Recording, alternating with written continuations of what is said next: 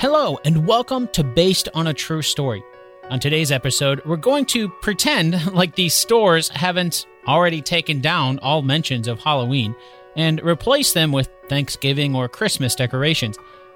That's because today we're going to travel back in time to the days of the Salem witch trials by covering the movie The Crucible. Released in 1996, The Crucible was directed by Nicholas Hytner and stars Daniel Day-Lewis and Winona Ryder. The screenplay for the film was written by Arthur Miller, who was also the man that wrote the theatrical play that the movie is based on. That play is also called The Crucible and was first performed on Broadway on January 22nd, 1953. Since then, it has been revived on Broadway a couple times, in 2002 and most recently in 2016. In fact, the movie's director, Nicholas Hytner, himself is a long-time stage director, so it's perfectly natural that he would be the one to adapt the story written for the stage to the big screen.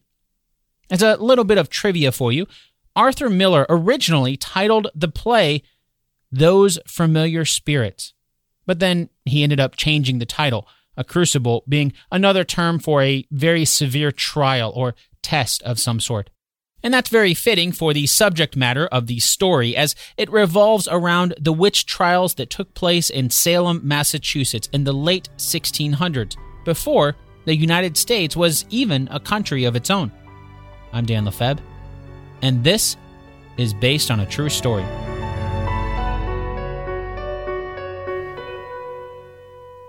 Before starting our story today, there are two things we need to do. Now, if you're a longtime listener, you already know what they are. But if you're new to the show, welcome. The first thing we need to do is set up our game, Two Truths and a Lie. Here's how it works. I'm about to say three things. Two of those things are actually true, and that means that one of them is an all-out lie. Your task throughout this episode, as you're listening to our story today, try to find out which one is the lie. Are you ready? Okay, here they are. Number 1. John Proctor was executed alongside Martha Corey and Rebecca Nurse. Number 2. More than 19 people were executed during the Salem witch trials. Number 3. Abigail Williams never had an affair with John Proctor. Got him? Okay, now, as you're listening to our story today, keep your ears peeled because throughout the episode, somewhere throughout the episode, I'll mention two of those facts, and those are the true facts. And then, by a simple process of elimination, the one that you don't hear, you'll know that that one is the lie. And of course, we'll do a recap at the end of the episode to see how well you did. Now, the last thing to do before getting into our story today is to get a quick recap of what we've covered on the producer's feed recently.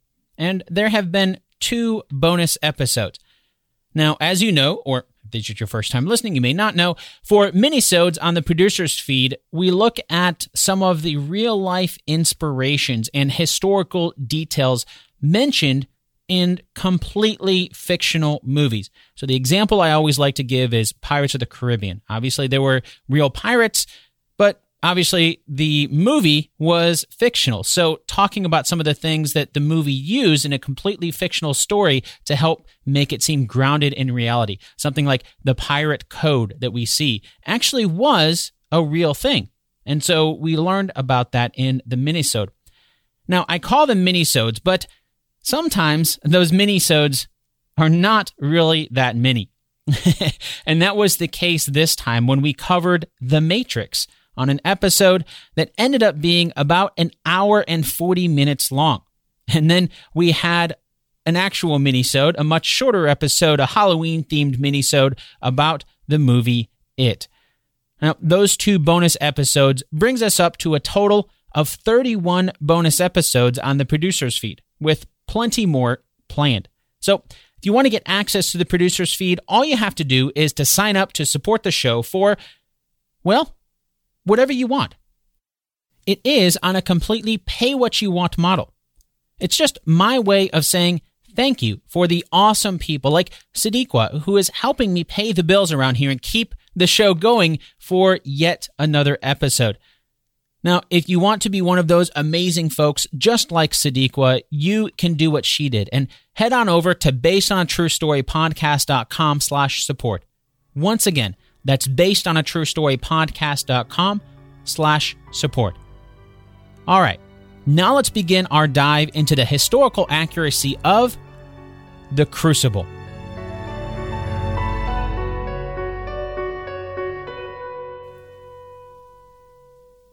It's dark. Winona Ryder's character, a girl by the name of Abigail Williams, wakes with a start. There's a girl in the bed with her, and with a little shake, Abigail wakes the girl. Quietly, the two girls together get out of bed and place pillows where they were just lying. They cover the pillows with blankets, so if anyone were to peek in at them, they'd think the two girls were still in bed. Then, they sneak downstairs and out the side door. It's dark outside, but it's also light. It's the kind of lighting that makes you think perhaps this is very early in the morning. The camera cuts to another house, and we see more girls sneaking out of their homes. Then, an overhead shot shows even more girls as they quietly make their way down the empty dirt streets of the town. If you pause the movie, you can see 12 girls at any one time on screen. Speaking of pausing, let's pause the movie ourselves here for a moment because, surprisingly, the movie doesn't give any sort of indication of time, date, or location. I'm assuming this was meant to be early in the morning only because of the dark blue light that we see, sort of like how I'm assuming that this is set in the 16 or 1700s only because of the way the girls are dressed and the style of homes that we see as they sneak out of town. As viewers, we're left to guess at this, though, because the movie doesn't give any sort of indication of time or date. So before we continue further, let's turn to history to date what we're seeing here and give ourselves a geographical setting. All this is happening in Salem, Massachusetts, but I mentioned that in the introduction to this episode. Now, Salem is located on the east coast of the United States. It's about 15 miles or 24 kilometers to the north of Boston, Massachusetts, and about the same distance to the south of Gloucester, Massachusetts. If that name sounds familiar, that's because the port of Gloucester is where the Andrea Gale was from. That's the boat whose story we covered on episode number 130 of Based on a True Story about the movie The Perfect Storm. Our story today takes place a good deal earlier than that one, though. The year is 1692. Salem has been in existence for 66 years and has quickly grown to being one of the most important seaports on the new continent. At this point, of course, the United States was not a thing yet.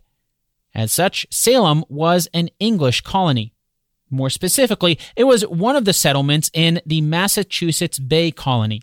Boston was considered another settlement in that same colony. Now, with that little bit of establishment of time and place, let's go back to the movie's storyline. The key plot point here in the beginning shows a young Abigail Williams and a number of other girls in Salem sneaking out in the night to the nearby forest. Once there, a slave named Tituba leads them in some sort of ritual. Tituba is played by Charlene Woodward, by the way. In the movie, it's not clear at first what the purpose is for this gathering of girls. They're positioned in a circle around a pot that's sitting on top of a fire, and on the ground there's some sort of a symbol. We start to get a sense of their purpose when Tituba asks them what they brought. The girls each seem to have some flowers in hand, and one by one, the girls kiss the flowers in their hand and put them into the pot, the boiling water over the fire. As they toss the flowers into the pot, the girls start naming names. Joseph Baker, Richard Wilkins, Daniel Hopkins, Daniel Poole, Adam Town, William Bridges, Jacob Poole. There's a long list of names. Each girl names a different boy. The ritual has gotten more intense now. Abigail hands Tituba a white sack of some sort. Tituba opens the sack to show a dead chicken inside. She takes the chicken and starts swinging it around, scattering the girls a bit. As this is going on, the camera cuts to show a man walking through the trees. It's hard to make out his face because of the low light, but as viewers we can assume he's not part of the ritual the girls are doing. Speaking of the ritual, Tituba has stopped spinning the chicken around, and now she's chanting in some foreign language. The closed captions for the movie even just call this, quote, chanting in foreign language, end quote. This chant almost sounds like a song, and the girls start swaying back and forth as Tituba chants. At this point is when we get confirmation of what you probably assumed was the purpose of this whole ritual. One of the girls says, "Make a spell on Joseph Baker, Tituba. Make him love me." Another calls out, "Make Daniel Poole my husband." Then one of the girls asks Abigail who she wants. Without saying anything herself, another girl answers the question for Abigail. She wants John Proctor. Get her John Proctor. At this point, Abigail takes things to the next level. She whispers something in Tituba's ear, and then Tituba immediately begs Abigail not to do whatever it was that she said. That is a bad thing. We don't have to wait long to find out what it is. Abigail takes the dead chicken and swings it over her head, then brings it crashing to the ground. We can hear the sound of bones cracking as the chicken hits the rocks surrounding the fire on the ground. Abigail wipes the chicken's blood on her mouth, presumably drinking some of it in the process. The girls all start screaming and laughing and even tearing off their clothes. In the forest, we can see the man again. He's close enough now to see the ritual the girls are performing. He's also close enough to get a better look at the man's face. And even though the movie doesn't mention his name here, we can tell that this is Bruce Davison's character, Reverend Samuel Parris. Seeing the Reverend, the girls all scatter. Reverend Parris looks into the pot, but it's impossible to see what's inside because of the steam. He pulls out the ladle. A dead frog is on the end of it. Revolted, the Reverend drops the utensil back into the pot. In the background, we can see there's only two girls left by the fire. One is Abigail, and another is the girl that she left the house with earlier. The other girl is screaming something to the effect of, "I can't move." In the next scene, we're back at Reverend Parris's home. It's daytime now. Abigail is in the room with the girl who was screaming that she couldn't move. It's here that we first hear her name, Betty. It's also here that we find out something is wrong with Betty. She's asleep, and she won't wake up. This whole opening sequence of the love spell ritual in the forest outside of Salem is, well, to be honest, we don't know if it's true or not. But it's probably not. You see, there's a lot about the Salem witch trials that we know. But there's also so much about the events surrounding the story that we just don't know. With that said, what we do know of the events leading up to the Salem witch trials, the evidence suggests that it was not because of a love spell ritual being conducted in secret in the forest like we see in the opening scenes of the movie. At least, not really. We haven't come across him yet in the movie, but one of the real people who was there during the Salem witch trials was a man by the name of John Hale. He's called Reverend John Hale in the movie, and he's played by Rob Campbell. The reason I mention John Hale now is because he wrote a book called A Modest Inquiry into the Nature of Witchcraft and How Persons Guilty of That Crime May Be Convicted, and the means used for their discovery discussed both negatively and affirmatively according to Scripture and experience. That's a pretty descriptive title. He gives himself the title of pastor, by the way, in that book. Not much of a difference in the eyes of a lot of people, but there is one slight difference since a reverend usually refers to someone in the clergy, while a pastor is a more loose term for the minister leading a church. But since all the ministers are called reverends in the movie, that's what I'll call John Hale throughout this episode too. Now, Reverend Hale's book was published in 1697, about 5 years after the events in the movie. I'll include a link to where you can find the full text of the book over on the page for this episode at basedonatruestorypodcast.com. This is a quote from Reverend Hale's book where he gives us a clue as to what might have been at the start of it all. I fear some young persons, through a vain curiosity to know their future condition, have tampered with the devil's tools, so far that hereby one door was opened to Satan to play those pranks. I knew one of the afflicted persons who, as I was credibly informed, did try with an egg and a glass to find her future husband's calling, till there came up a coffin, that is, a spectre, in likeness of a coffin. And she was afterward followed with diabolical molestation to her death, and so died a single person. A just warning to others to take heed of handling the devil's weapons, lest they get a wound thereby. Another I was called to pray with, being under sore fits and vexations of Satan.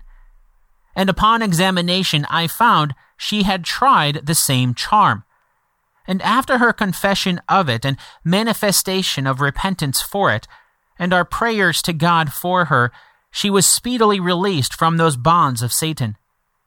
This iniquity, though I take it not to be the capital crime condemned, Exodus 22, because such persons act ignorantly, not considering they hereby go to the devil, yet borders very much upon it, and is too like Saul's going to the witch at Endor, and Ahaziah sending to the god of Ekron to inquire.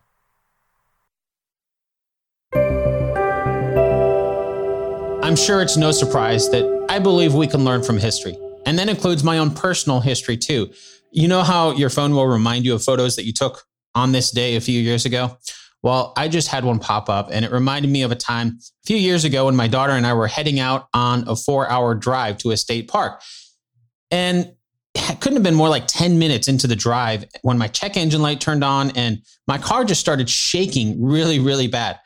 Needless to say, we ended up spending the rest of the day at the mechanic instead of the park. Not only was that day ruined, but all of a sudden, I had a huge, unexpected bill to figure out how to pay. And I really wish I had known about today's sponsor then, because that would have relieved a lot of stress. EarnIn helps alleviate financial anxiety by giving you access to your pay as you work instead of waiting for the next paycheck. You can get up to $100 a day or up to $750 per pay period. Download EarnIn today, spelled EARNIN, in the Google Play or Apple App Store. When you download the EarnIn app, type in True Story under podcast when you sign up, and it'll really help the show. True Story under podcast. EarnIn is a financial technology company, not a bank. Subject to your available earnings, daily max, pay period max, and location. See earnin.com/TOS for details. Bank products are issued by Evolve Bank and Trust, member FDIC. Thanks, EarnIn.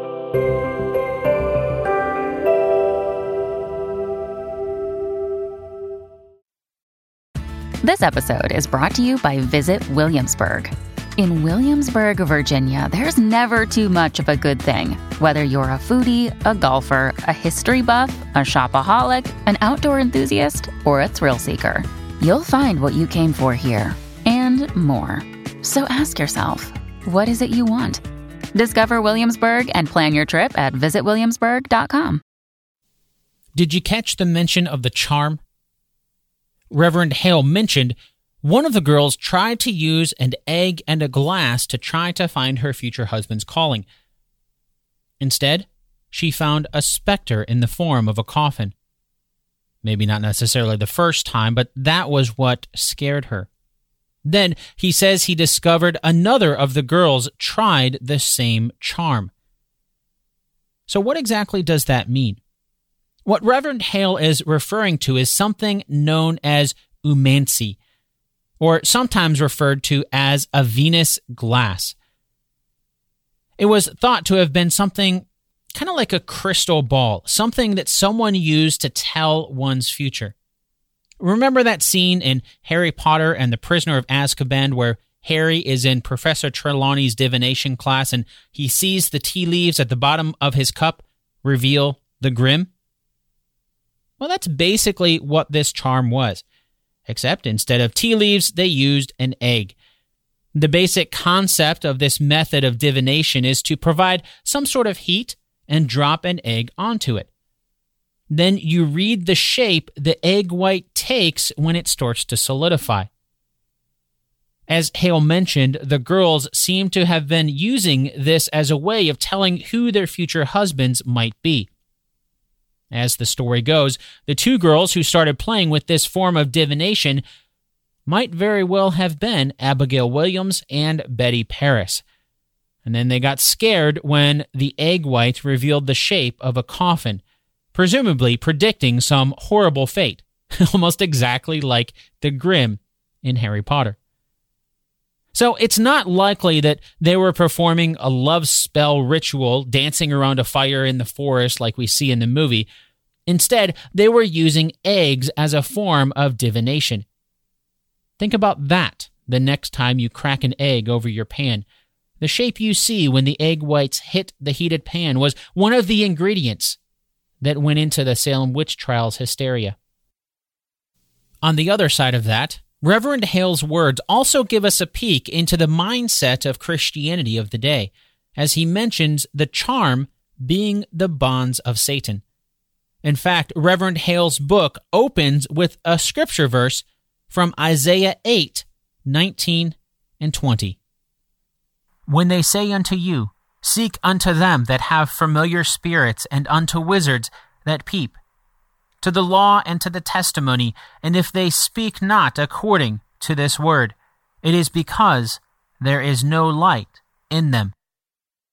Earlier, when I was quoting from Reverend Hale's book, he actually mentions a witch, and that witch that he mentions is also from the Bible, the witch of Endor.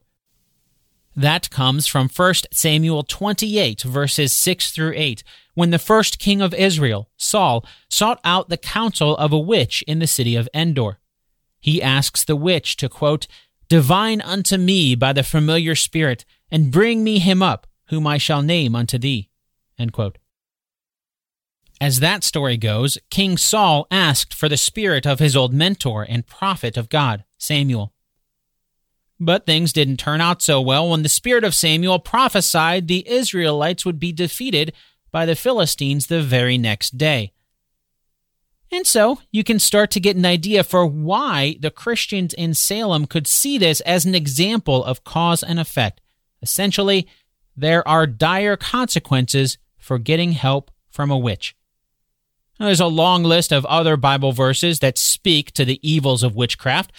Leviticus 19:26b says, quote, you shall not interpret omens or tell fortunes, end quote. 1 Samuel 15:23a says, quote, for rebellion is as the sin of divination, end quote. And 1 Chronicles 10:13 through 14 says, quote, so Saul died for his breach of faith. He broke faith with the Lord in that he did not keep the command of the Lord, and also consulted a medium, seeking guidance. He did not seek guidance from the Lord. Therefore, the Lord put him to death and turned the kingdom over to David, the son of Jesse, end quote. There's more, but the last one I'll reference comes from Leviticus 20, verse 27, quote, a man or a woman who is a medium or a necromancer shall surely be put to death. They shall be stoned with stones. Their blood shall be upon them, end quote. For the purpose of our story today, that sort of biblical story is exactly why the Christian leaders in Salem would have forbade any sort of contact with witchcraft. Even something like using eggs for divination would have been seen as the work of the devil, and the penalty, well, it's not good.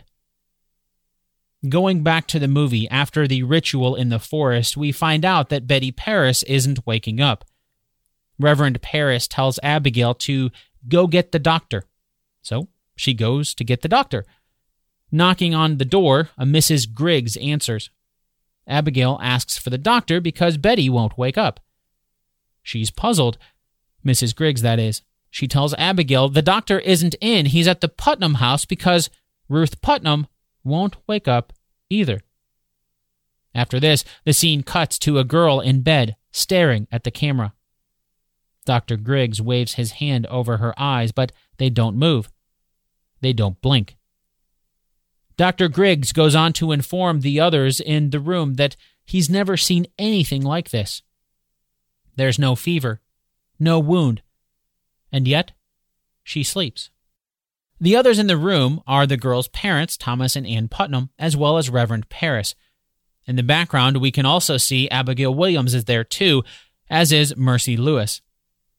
When Reverend Paris tells the doctor about his Betty being the same, the doctor is surprised.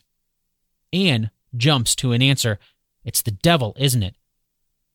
Dr. Griggs isn't so quick to jump to that conclusion. He simply says that this may be a sickness beyond his skill. But then, in the next scene, we see Thomas Putnam walking and talking to Reverend Paris. Thomas, too, seems convinced this is witchcraft. Paris begs Thomas not to jump to witchcraft that quickly.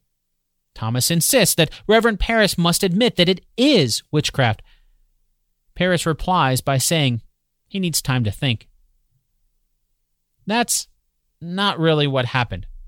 Of course, we'll never know the exact conversations that took place or the thoughts, beliefs, and fears of the people in Salem in 1692, but as best as we can tell from what really happened, it was that Abigail Williams and Betty Paris started having uncontrollable fits. He's not in the movie at all, but another spiritual leader in the community was Reverend Deodat Lawson, and he wrote about what he saw. This is a quote from his book published in 1692 called A Brief and True Narrative of Some Remarkable Passages Relating to Sundry Persons Afflicted by Witchcraft in Salem Village, which happened from the 19th of March to the 5th of April, 1692. That was just the title of the book. So you can probably tell how brief the actual book is. It's also worth mentioning that despite the title of Lawson's book, Abigail Williams and Betty Paris started throwing fits in either January or February of 1692. And then a little later, Lawson recounted seeing one of those fits. So we'll get a peek into what one of those fits was like with this quote from Reverend Lawson's experience.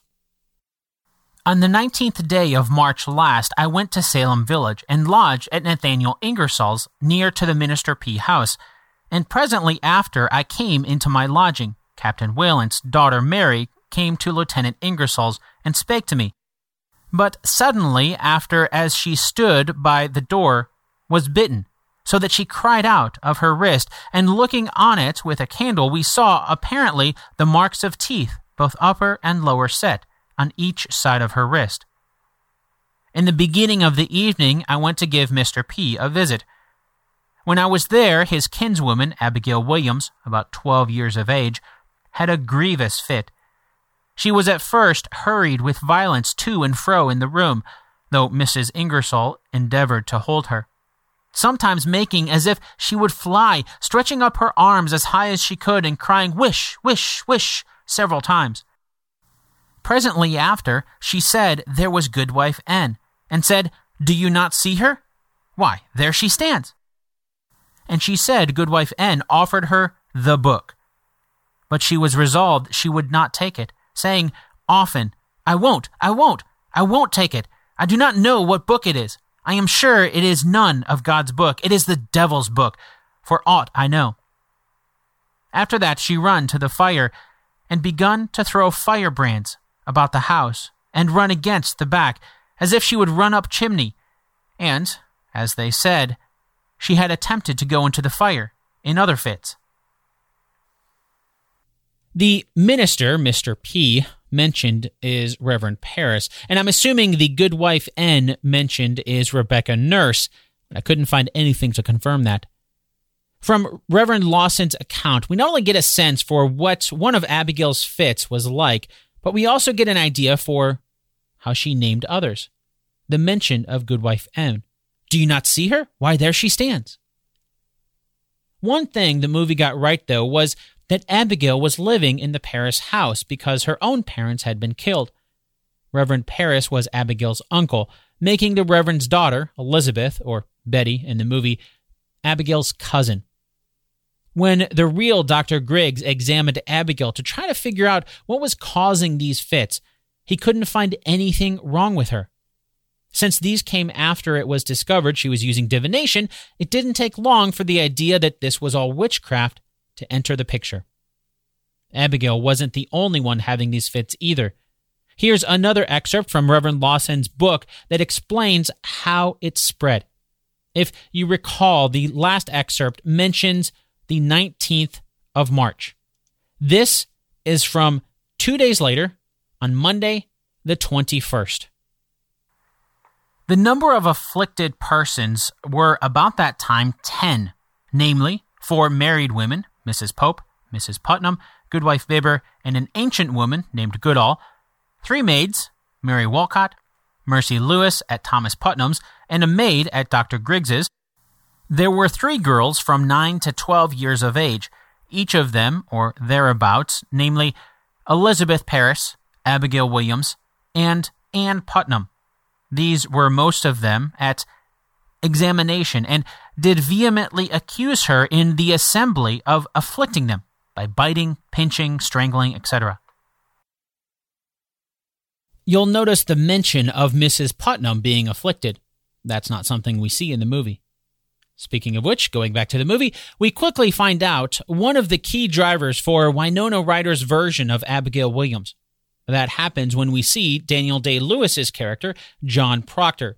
He's called into town to attend a town meeting in which Reverend Parris mentions he's called for Reverend John Hale from Beverly. As a quick side note, the town of Beverly is only about 2.5 miles away, or about 4 kilometers to the north of Salem. According to the movie, Abigail Williams used to work for John Proctor and his wife Elizabeth. The movie goes even further to say that Abigail and John had an affair, and it was this affair that was the ultimate reason why Elizabeth Proctor fired Abigail and forced her to leave their house. In fact, that is a very major plot point in the movie that runs throughout the entire movie. And it's one that is entirely made up. Although John and Elizabeth Proctor were real people, there's no evidence to suggest that John Proctor had an affair with Abigail Williams. And that brings up something else the movie changed to make this affair much more plausible: their ages. Even though I don't know for certain the exact dates when they shot the movie, we know Winona Ryder was born in 1971 and the movie was released in 1996, 25 years later. So, Winona Ryder would have been in her 20s when she played the part of Abigail Williams. On the other side of the affair we see in the movie is John Proctor. He's played by Daniel Day-Lewis, who was in his mid-40s during the shooting of the movie. That makes it an affair between a 20-something Winona Ryder's Abigail Williams and a 40-something Daniel Day-Lewis's John Proctor. In truth, Abigail Williams was not quite 12 years old, and John Proctor was almost 60 years old when this all happened. You might have caught that mention of Abigail's age in Reverend Lawson's description of her fit. He said Abigail was about 12 years old. In fact, at that point, she was 11. Abigail was born on July 12, 1680, and since the fit Reverend Lawson mentioned happened on March 19, 1692, that means Abigail would have been 11 years, 8 months, and 7 days old. And since John Proctor was born on March 30th, 1632, that would make him 59 years, 11 months, and 20 days old on the account from Reverend Lawson on March 19, 1692. Well, the age difference alone is not proof enough that there was not an affair between John and Abigail. As I mentioned a moment ago, there just doesn't seem to be any evidence to suggest the two had an affair. Since the romance between John and Abigail is a major part of the movie's storyline, that can give you an idea for how accurate the rest of the movie is. In fact, many historians believe that the first time Abigail even met John was at the trials. If that's true, that would mean Abigail accused him of witchcraft without even knowing who he really was. Speaking of accusations, if we head back to the movie's timeline, the accusations begin. We see it happen when Reverend Hale arrives in town. After Reverend Parris tells Hale about the dancing he saw in the forest, Hale is shocked to find they allow dancing. But don't worry, Parris tells Hale, they don't allow dancing, 'twas secret. As a little side note, it is true that early American Puritans were against dancing, although some historians might be quick to point out that they didn't believe it to be so evil like the movie seems to imply. They merely believed it was suggestive, and they were against anything of a sexual theme. So if they did dance, it would be at an arm's length. In the movie, though, as Reverend Hale is trying to get to the bottom of what went on in the forest, he quickly starts to suspect something evil as Parris tells him about the boiling pot. Hale gathers up all the girls and tries to get them to tell him what was going on as they danced around the fire in the forest. Were they casting spells? Did they drink from the pot? One of the girls points at Winona Ryder's version of Abigail Williams, who quickly denies everything. Instead, she passes the blame and says it was all Tituba's idea. The scene cuts to Tituba's place, and the men grab her to interrogate. Abigail is there and continues to point fingers at Tituba. She did this. She made me drink blood. Reverend Parris whips Tituba as they try to get the truth out of her. When they say they'll hang her, Tituba confesses to being a witch. As viewers, it's clear the choice Tituba had wasn't really much of a choice at all. Confess to being a witch or we'll hang you. What would you do in that situation? And while the movie is highly dramatized in how this all went down, there are some kernels of truth in there. It is true that a slave named Tituba was one of the first accused. The charge against her was afflicting 4 girls, Abigail Williams, Betty Parris, Ann Putnam Jr., and Elizabeth Hubbard. Sort of like we heard from Reverend Lawson's account, the girls were throwing fits and claiming that they were being pinched, bitten, or strangled by invisible spirits, and they claimed Tituba was one of those spirits. Tituba, in turn, blamed 2 other women in town, Sarah Good and Sarah Osborne. Like the movie shows, Sarah Good was a homeless woman who had earned a bad reputation in town for begging for food and shelter from people. So no one thought twice when she was accused of witchcraft. It made sense to them. Sarah Osborne also had a poor reputation in town. It was not for being homeless, but instead, Sarah Osborne's bad reputation came from her marrying one of her servants. Oh, and she also didn't go to church as much as people thought that she should. As for Tituba, well, she was a South American Indian and Reverend Parris's slave. Race and cultural differences certainly played a part in her accusation. Ultimately, no one was surprised when these 3 were accused of witchcraft. No one defended them. They were different. As a result, it was Tituba, Sarah Good, and Sarah Osborne that were the first 3 people arrested in what we now know as the Salem witch trials. Back in the movie, we see there are more accused. A court is set up to get to the bottom of this. According to the movie, there are 3 judges, Judge Danforth, Judge Hawthorne, and Judge Sewell. There's a montage of sorts as we see Sarah Good and Sarah Osborne arrested. Soon after is someone named Mary Sibber. She was upset that someone's goat was in her garden, and because she yelled, "Devil take you all," apparently that was enough reason for her to get locked up. Then there's another woman and her daughter. The movie doesn't give us their name, we just see them as they happen to be nearby when a cart passes and breaks down. They must be witches, so they're accused. Mr. Jacobs is next. We see a scene where Thomas Putnam is arguing with Jacob Proctor over the borders of their land, which butts up against each other. As Thomas is leaving, he sees Mr. Jacobs. In the next scene, Mr. Jacobs is accused in front of the court. Ruth Paris, Thomas's daughter, claims that Mr. Jacobs snuck through her window. The elderly Mr. Jacobs laughs at this. Raising the 2 sticks in his hands, he points out to the 3 judges that he has to walk with 2 sticks. How am I supposed to get through a window? Judge Hawthorne insists that Mr. Jacobs could have sent his spirit through the window. Mr. Jacobs is befuddled. How do you do that? As Mr. Jacobs is talking, Ruth Paris gets close to one of the judges and whispers something to him. She claims she sees a black man on Mr. Jacobs' shoulder, whispering to him. Almost immediately, the other girls, Abigail Williams and so on, start saying the same thing. They see the same spirit on Mr. Jacobs' shoulder. Mr. Jacobs is sentenced to be hanged.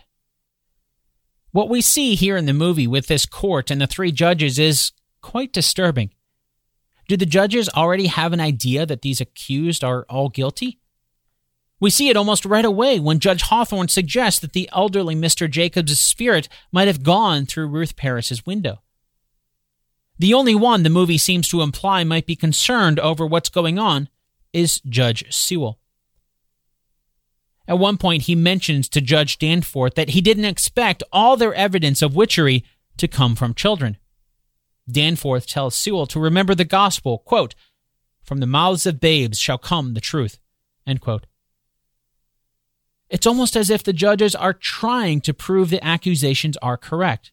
They're hardly impartial.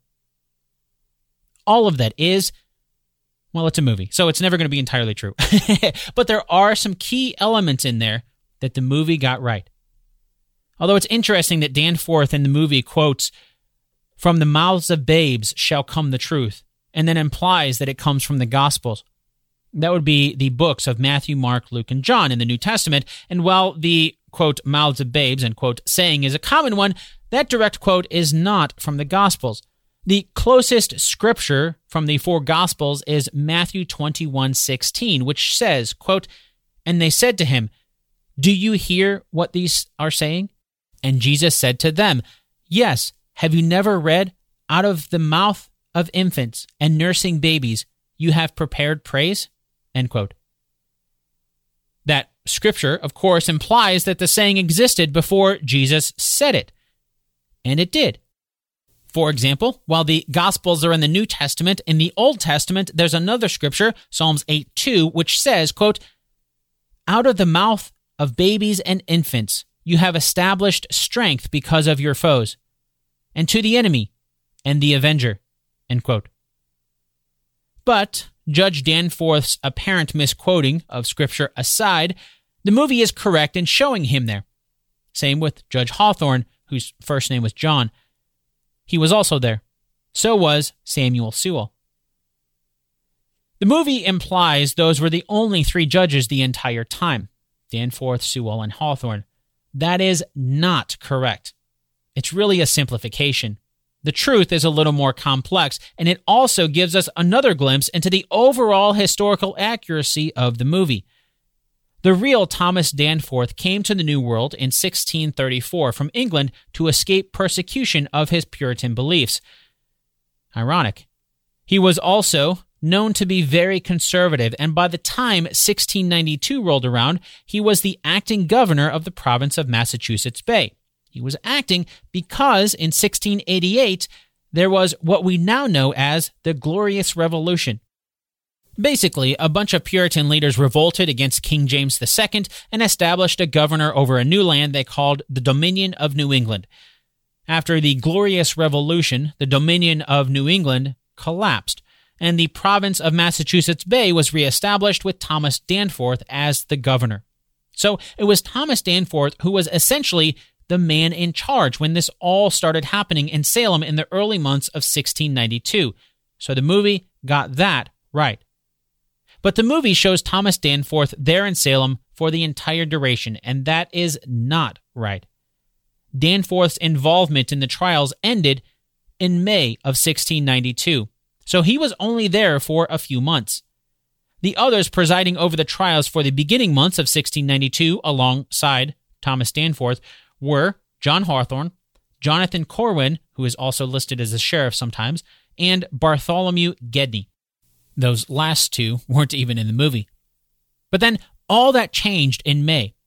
As I just mentioned, Danforth left, and the reason for that had to do with the Glorious Rebellion of 1688 that I mentioned earlier. It all ties in. More specifically, it had to do with Thomas Danforth not really being a fan of King James II, so it was only a matter of time once the English colony was reestablished that he was replaced. And that replacement arrived from England in May of 1692. The new governor's name was William Phips, and when he arrived, he set up a new court with some new people. For the purposes of our story today, essentially Thomas Danforth was the only one who was replaced from the panel of judges. I'm sure it was no coincidence that Danforth was the one who was most outspoken against King James II either.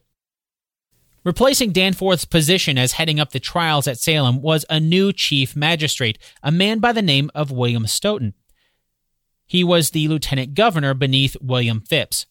As you could probably guess, Stoughton also was not in the movie at all. But then again, neither were most of the other judges that came with the change in leadership in May of 1692. The three judges who were in the court alongside Thomas Danforth stayed on. That would be Jonathan Corwin, Bartholomew Gedney, and the other one that we do see in the movie, John Hawthorne. And right now you might be wondering, but wait a minute, what about Judge Samuel Sewall? He was in the movie. Yes, he was, but he wasn't a part of the trials under Thomas Danforth. He joined in May of 1692, as did Nathaniel Saltonstall, Peter Sargent, and Waite Still Winthrop. Whew. Okay, so rounding all that up, basically, the movie shows three judges for simplicity: Danforth, Sewall, and Hawthorne. In reality, Danforth and Hawthorne were there at the beginning of the trials alongside two other judges that weren't in the movie. And then in May of 1692, Hawthorne and those other judges stayed on while Danforth left. That's also when Samuel Sewall and 5 others joined the court. And that doesn't even count some of the other little changes that happened. For example, how Nathaniel Saltonstall joined in May, but then resigned in June. Or others like Thomas Newton and Anthony Checkley, who were the lawyers on the side of the crown. I can start to see why the movie simplified things. With all that said, in the movie we see Thomas Danforth and John Hawthorne seem to be the primary drivers behind believing the girls, while Samuel Sewall goes along with it, but he isn't so sure. Again, this is an oversimplification. You might think that just because the movie's incorrect in showing Thomas Danforth being there the whole time, that perhaps his replacement, William Stoughton, might be better. That's not necessarily true. At least, not as far as the fate of those accused. For example, in June of 1692, Rebecca Nurse was one of the women accused of witchcraft. We see that in the movie. What we don't see is that her trial ended with the jury declaring her not guilty. It was Chief Magistrate William Stoughton who bowed to the public outcry and requested the jury review the case again. This time they found her guilty, and on July 19, 1692, Rebecca was sentenced to death. As for John Hawthorne, he's portrayed in the movie as someone who seems to buy into the belief that they're witches from the beginning. There's one scene in particular when Robert Buller's version of Judge Hawthorne is questioning Martha Corey. He asks Martha if she's a witch. She says she's not a witch. Then she says she doesn't even know what a witch is. If you don't know what a witch is, how do you know you are not one? Judge Hawthorne says in a smug response. While the overall idea that Judge Hawthorne seemingly already had the accused guilt in mind like we see in the movie is not accurate, that particular exchange was one that really happened. It's probably the most popular exchange for Judge Hawthorne, although it's not with Martha Corey like we see in the movie. It was with another accused, Bridget Bishop. But Bridget Bishop is not even in the movie, so maybe that's why they changed it. Oh, and like a lot of other things we've looked at so far, the movie's version is simplified. And we know that because we have the original transcripts. This comes from a book called Record of Salem Witchcraft, copied from the original documents Volume 1 by W. Elliott Woodward and published in 1864. Of course, I'll include a link to where you can read the entire book for free online on the page for this episode over at basedonatruestorypodcast.com. But for the sake of this back and forth, I'll save you the trouble of reading it. Now, unfortunately, the transcript doesn't really mention who is saying what, but hopefully you can figure out who is Judge Hawthorne and who is Bridget Bishop just from what's being said. For the most part, it's pretty clear, and it gives you a sense of what it must have been like in that courtroom with the afflicted girls seemingly being affected by Bridget. The Examination of Bridget Bishop at Salem Village, 19 April 1692, by John Hawthorne and Jonathan Corwin, Esquire. As soon as she came, near all fell into fits. Bridget Bishop, you are now brought before authority to give account of what witchcrafts you are conversant in. I take all this people, turning her head and eyes about, to witness that I am clear. Hath this woman hurt you, speaking to ye afflicted? Elizabeth Hubbard, Ann Putnam, Abigail Williams, and Mercy Lewis affirmed that she had hurt them. You are here accused by 4 or 5 for hurting them. What do you say to it? I never saw these persons before, nor I never was in this place before. Mary Walcott said that her brother Jonathan struck her appearance, and she saw that he had tore her coat in striking, and she heard it tear. Upon some search in the court, a rent that seems to answer what was alleged was found. They say you bewitch your first husband to death. If it please your worship, I know nothing of it. She shakes her head, and the afflicted were tortured, the like again upon the motion of her head. Sam Braybook affirmed that she told him today that she had been accounted a witch these 10 years, but she was no witch, the devil cannot hurt her. I am no witch. Why have you not wrote in the book? Yet tell me how far you have gone. I have no familiarity with the devil. How is it then that your appearance doth hurt these? I am innocent. Why you seem to act witchcraft before us by the motion of your body which seems to have influence upon the afflicted? I know nothing of it. I am innocent to a witch. I know not what a witch is. How do you know then that you are not a witch? I do not know what you say. How can you know you are no witch and yet not know what a witch is? I am clear. If I were any such person, you should know it. You may threaten, but you can do no more than you are permitted. I am innocent of a witch. What do you say of those murders you are charged with? I hope I am not guilty of murder. Then she turned up her eyes, and the eyes of the afflicted were turned up. It may be you do not know that any have confessed today, who have been examined before you, that they are witches. No, I know nothing of it. John Hutchinson and John Lewis in open court affirmed that they had told her. Why look you? You are taken now in a flat liar. I did not hear them. Note, same Goldfaith that after this examination, he asked Bridget Bishop if she were not troubled to see the afflicted persons so tormented. Said Bishop answered no, she was not troubled for them. Then he asked her whether she thought they were bewitched. She said she could not tell what to think about them. Will Good and John Buxton, Junt was by, and he supposed they heard her also. Mr. Sam Paris, being desired to take in writing the examination of Bridget Bishop, hath delivered it as aforesaid. And upon hearing ye same and seeing what we did, then we see together with the charge of the afflicted persons then present, we committed said Bridget Oliver. Signed, John Hawthorne. That's just the first examination of Bridget Bishop. It continues with another round by John Hawthorne and Jonathan Curran, and beyond. Again, if you haven't yet, then go check out the original transcripts. It'll give you a good idea of what was being said and the back and forth. And if you picture the scene sort of like what we see in the movie, even though what's being said is different, you can also imagine the group of afflicted girls repeating what the accused does. Like when the transcript said Bridget shakes her head and the afflicted were tortured. As the movie comes to a close, we see the affair between John Porter and Abigail Williams come out in the open. Elizabeth Proctor is called to testify, but she doesn't know John has already confessed to the affair. So she lies about it. She thinks she's saving her husband. Instead, the opposite is true. Of course, we already know that's all made up. As I mentioned earlier, there's no evidence of an affair between John Proctor and Abigail Williams. But the final sequence we see Winona Ryder's version of Abigail Williams in is when she flees Salem. She steals money from her uncle and disappears. The movie implies she took a ship somewhere.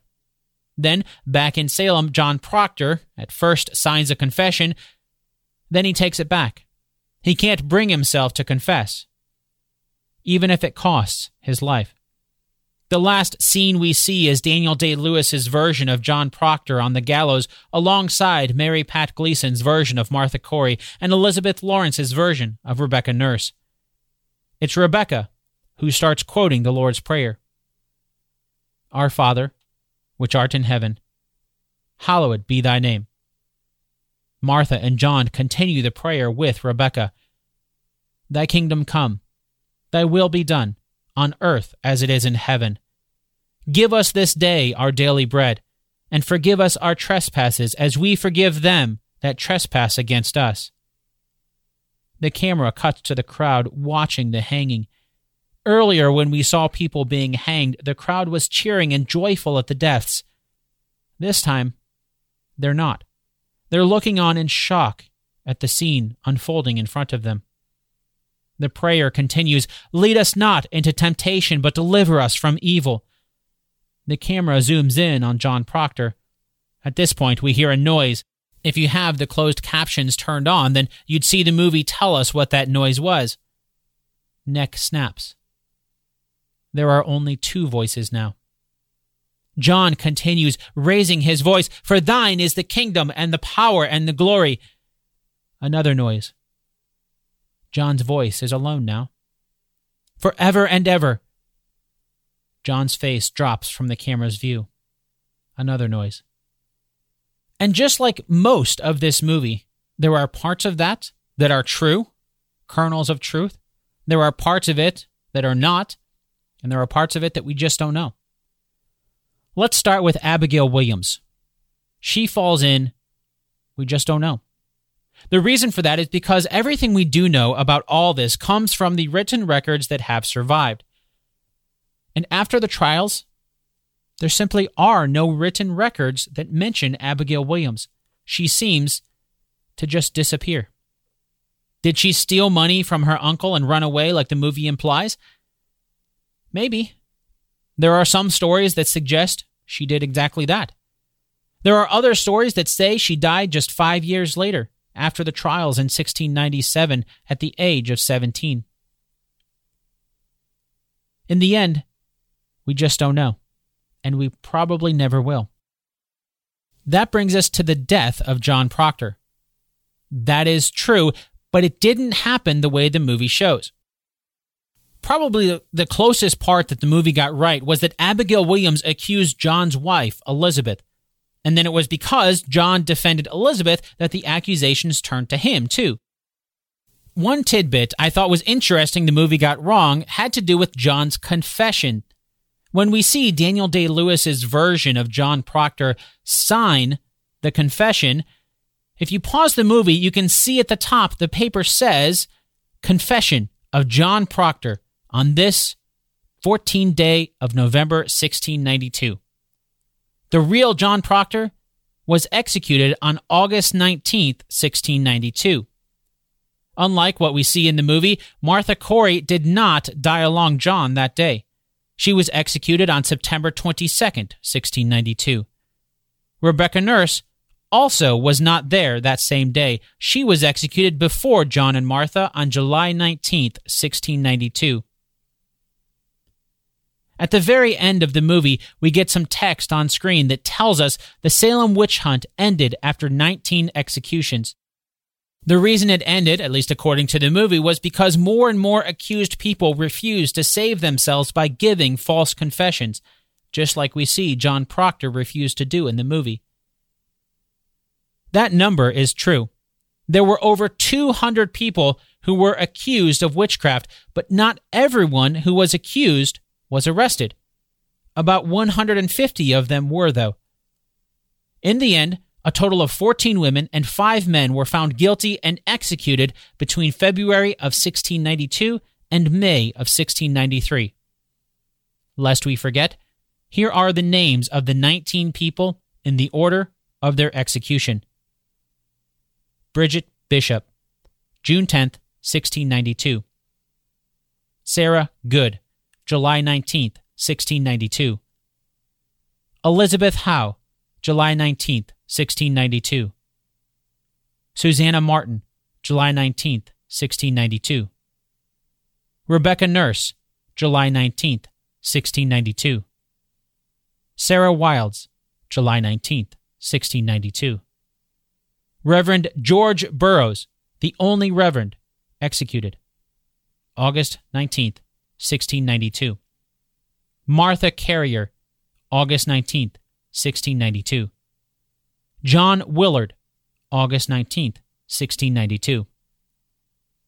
George Jacobs Sr., August 19th, 1692. John Proctor, August 19th, 1692. Alice Parker, September 22nd, 1692. Mary Parker, September 22nd, 1692. Anne Pudeator, September 22nd, 1692. Wilmot Redd, September 22nd, 1692. Margaret Scott, September 22nd, 1692. Samuel Wardwell, September 22nd, 1692. Martha Corey, September 22nd, 1692. Mary Easty, September 22nd, 1692. That number, those 19, does not include the 20th victim. That would be Giles Corey, who is often listed separately because the movie correctly showed he was executed by pressing, or being crushed to death by stones. Although his execution didn't really have to do with refusing to say someone's name like the movie implies. Instead, he was accused of witchcraft like his wife, Martha. And Giles was the only person who was accused who refused to enter any sort of a plea at all. He would not say that he was guilty, and he would not say that he was innocent. So they tortured him by pressing because he refused to give a plea. That torture went on for 3 days before Giles died, just 3 days before his wife Martha would be executed by hanging. That number also does not include another 4 or 5 people who died while they were imprisoned during the trials, most likely due to illness or some other reason that happens when you're imprisoned in 17th century Massachusetts.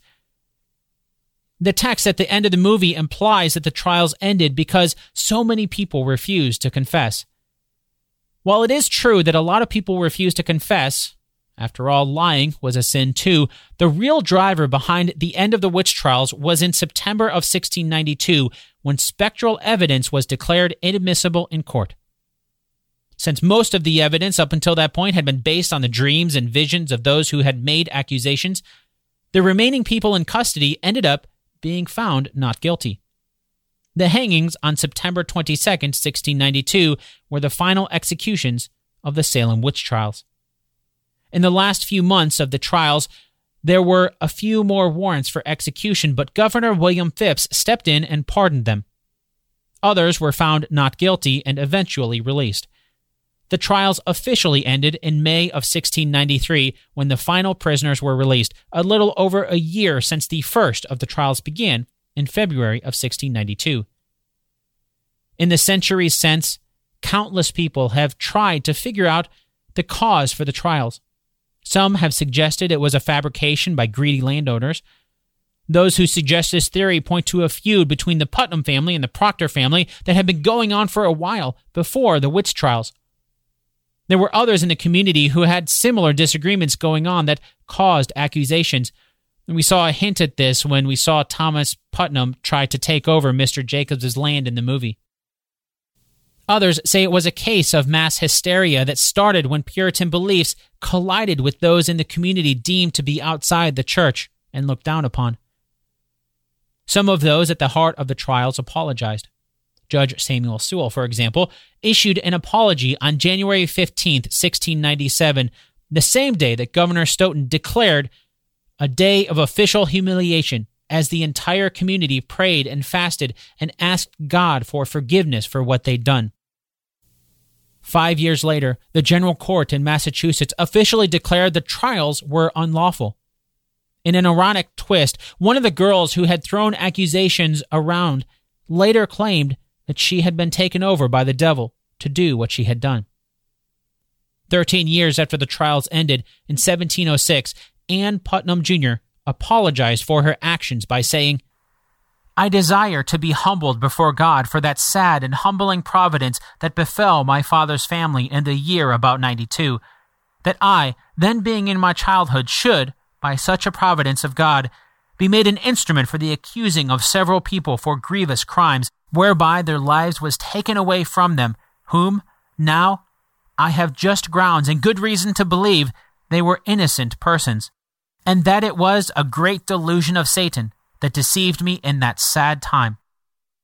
5 years later, in 1711, a bill was passed that officially restored the good names and rights of those who had been accused. Their heirs were also given £600 for restitution. It's really tough to convert currency like that, especially since the United States wasn't even a thing back then. But as best as I can tell, that £600 in 1711 would be roughly the same as about $92,000 in today's US dollars.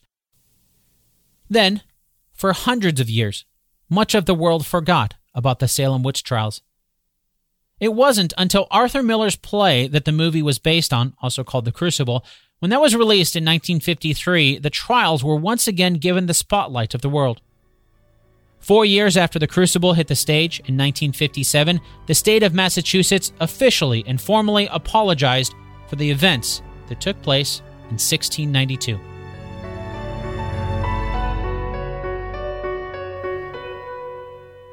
This episode of Based on a True Story was written and produced by me, Dan Lefebvre. Wow, I feel like we're only scratching the surface here. We didn't get to talk about the fact that even though the name Salem Witch Trials implies everything happened in Salem, the accusations spilled over into nearby towns. Or there was the 1976 study by Linda Caporal, who found that the likely culprit for the fits that might have started it all was something called ergot, a type of fungus that can contaminate foods and cause muscle spasms, vomiting, and hallucinations. Of course, we'll never know for sure, but that could be one explanation for how it started, at least. Then there's the land disputes angle. Even if it started with the girl's fits, most historians agree that there were some who used the witch trials as a way of accusing those that they wanted out of the picture for one reason or another. That alone could be an entire podcast in and of itself. And of course, you can't forget about the religious side of it all.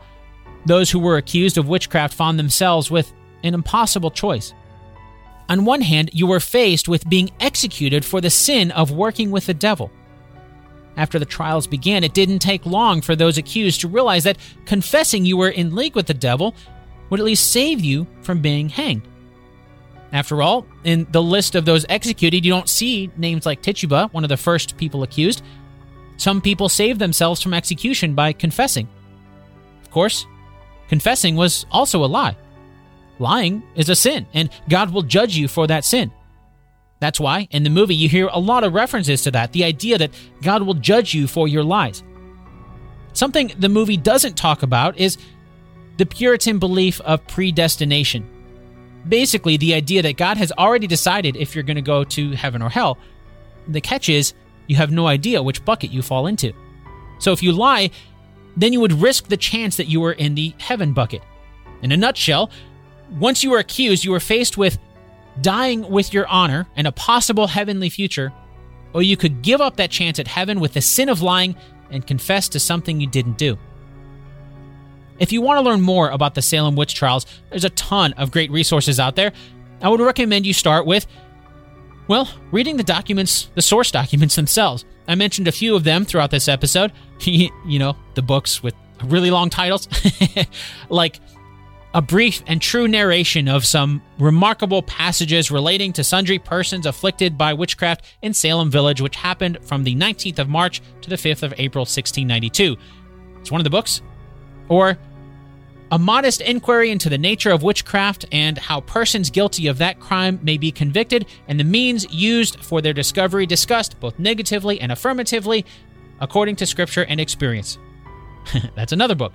Or there's the transcripts from the court records published in the 1860s under the title of Record of Salem Witchcraft, copied from the original documents.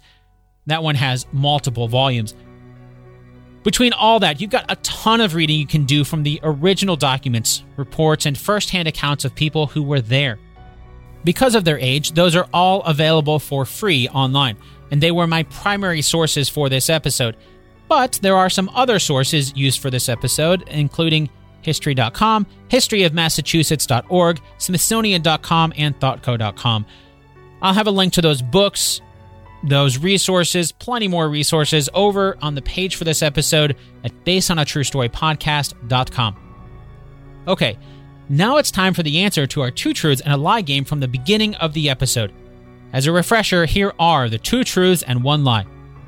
Number 1. John Proctor was executed alongside Martha Corey and Rebecca Nurse. Number 2. More than 19 people were executed during the Salem witch trials. Number 3. Abigail Williams never had an affair with John Proctor. Did you find out which one is a lie? Let's start with number 2. More than 19 people were executed during the Salem witch trials. That is true. As we learned, there were 19 people who were executed by hanging, and another, Giles Corey, who was executed by pressing. That brings the total to 20 people executed. But then I guess there's those who died in prison after being arrested. Those numbers actually vary, depending on the source. Some say 4 or 5. Others put the number who died in prison as high as 13 or 14. That brings us to number 1.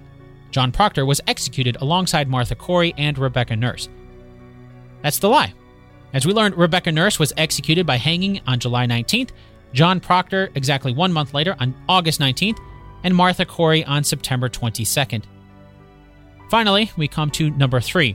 Abigail Williams never had an affair with John Proctor. That is true, although I suppose you could say that anything is possible. After all, Abigail Williams is one of those historical figures we just know very little about before her name enters the public record during the trials, and then it just disappears afterwards. I'm going to call this one true, though, because as we learned, there's no evidence that Abigail Williams even met John Proctor before the trials, and then there's the age difference. Abigail Williams wasn't even a teenager when the trials began, while John Proctor was 60 at the time of his execution. Okay, before wrapping things up, I want to switch gears here for a moment, because recently I got a great email from a listener about the true story behind the movie The Right Stuff. We covered that on episode number 75 of Based on a True Story, and I'll just read the email. Here is the email from Don.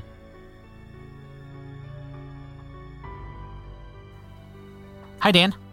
I happened across your podcast about the movie The Right Stuff. I was impressed with the effort you put into researching the movie and the history behind it, but wanted to point out what I believe is an unfair and inaccurate bit of Wolf's book and the movie that has become part of the Chuck Yeager mythos. Chalmers, Slick, Goodland, the Bell pilot who was replaced by Yeager, did not demand a huge bonus and threaten not to fly like some modern-day NFL diva as Wolf depicts at the start of the book. Goodland had inherited the test pilot position from Bell pilot Jack Wollums when he died, and he crashed a P-39 Air Racer into Lake Ontario. In a handshake deal with Bell Aircraft founder Larry Bell, Goodland had been promised the same deal as Wollums, including the big $150,000 bonus. These bonuses were fairly standard for test pilots at the time and were in recognition of all the flying accomplished over an entire project. The huge number of X-1 flights, increasing the speed in small increments, was driven by the NACA's desire to have nicely spaced data points on their graphs. Bell Aircraft received payment for those pre-acceptance flights and was in no hurry to end them. The soon-to-be U.S. Air Force, on the other hand, wanted a piece of the glory of breaking the sound barrier. This was especially important as North American aviation was putting the finishing touches on the first F-86, a real-world aircraft with supersonic-capable aerodynamics. At the time, aircraft speed records required the plane take off under its own power and achieve top speed at sea level, something the X-1 couldn't do. Yeager doesn't hold a world record, and his Mach 1.06 speed was at altitude where the speed of sound is lower, translating to just 700 miles per hour. It would have been bad for the USAF officers running the X-1 program to be upstaged by the F-86, setting an actual world speed record before the X-1 accomplished its goal, so it's not surprising they decided to accelerate the program and replace Goodland with an actual Air Force pilot. Goodland's big bonus was simply a convenient excuse. I suspect Wolf had a bit of a hero worship for Yeager, as he paints him in quite a flattering light. There are a few stories of those who encountered him that suggest Yeager was, or is, not a very nice person. It is unfortunate that Wolf had to slander real people in what many take as a historically accurate book. Don. When I got his email, I was immediately reminded of what John Garth said when I interviewed him for the Tolkien episode. And I'm paraphrasing here, but basically John said it's a shame to take the second lead characters in history and use them in whatever way that you'd like. And of course, John was talking about J.R.R. Tolkien's biopic, but with Don's email, it's a great reminder that that's a common thread in Hollywood.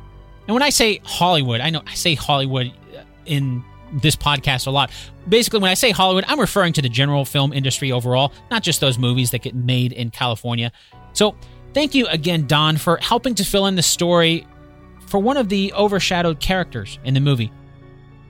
That brings us to an end of this episode. But before we go, there is one last thing I would like to do.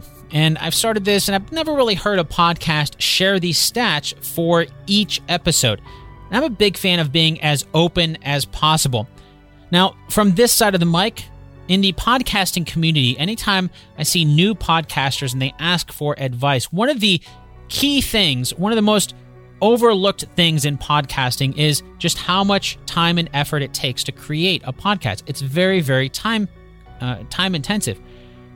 And so that's why a lot of podcasters will eventually burn out. The average in the industry is 7 to 10 episodes is typically how far a podcast will go. Somebody starts to create it, and that's usually when they start to realize just how much time and effort it takes to create a podcast. But not only that, it also takes some money, some out-of-pocket expenses, not only overall, but for each and every episode. With that said, here are the final stats for the creation of this episode. Today's episode took a total of 26 hours to create and cost $9.99 in out-of-pocket expenses. I really got lucky on this one. Most episodes cost a lot more with research materials, but because most of the sources that I use for this episode are old books from the 17th century in the public domain, this episode didn't really have a lot of out-of-pocket expenses, pretty much the movie itself. Time, on the other hand, that is a different story, and as I mentioned, that's one of those things. Time, of course, time is a limited resource, so many would argue that the time that it takes is the real expense of creating a podcast. Although I should point out that time, 26 hours and $9.99 in out-of-pocket expenses, that's only for this one episode. It doesn't include any of the ongoing costs. So the podcast hosting, website hosting for Based on a True Story podcast.com, the domain, the cost of the software that I'm recording into, the cost of the computer that it's recording on, the hardware like the microphone I'm talking into, the arm for the microphone, the cables, all of this stuff, the interface that it's connected to. All that stuff, of course, costs money and takes time to hook up and keep maintained. And so that does not account for any of that time outside of strictly writing, researching, and producing this one episode. And now that you know how long it took for this episode, if you're a podcaster, I'd encourage you to start sharing these stats with your audience. Hopefully, overall, what I'm hoping is more people will start to appreciate the free entertainment that they get from podcasters. And I think one of the key ways that they can that will do that is really just by getting to know how much time and money goes into creating podcasts. And then, of course, on the flip side of that, they are completely free. So all of this time and effort goes into it, and then turning around and giving that away as a completely free product. Now that segues great into this next section here, because if you do want to help keep Based on a True Story ad-free, that time and effort really, advertisements and sponsorships for a lot of podcasts, that's why you see that. If you want to keep Based on a True Story ad-free and independent, you can support this podcast, help me cover the costs and the time it takes to create this, because I could be using that time for doing other things that will help me pay the bills. But if you'd like to see more of Based on a True Story, you can hop on over to basedonatruestorypodcast.com/support. And as a way of saying thank you, you'll get access to a ton of bonus content on the producer's feed. There's hours and hours of exclusive content on there that I think you'll love. In the meantime, if you're like Don, and as you're listening to this, you're thinking of a way that the Crucible overshadowed one of the lesser-known characters in history, and you'd like to shine a light on them, well, there's a lot of ways that you can add to the story. Probably the best way is to hop onto the Based on a True Story Facebook group and share it with everyone there.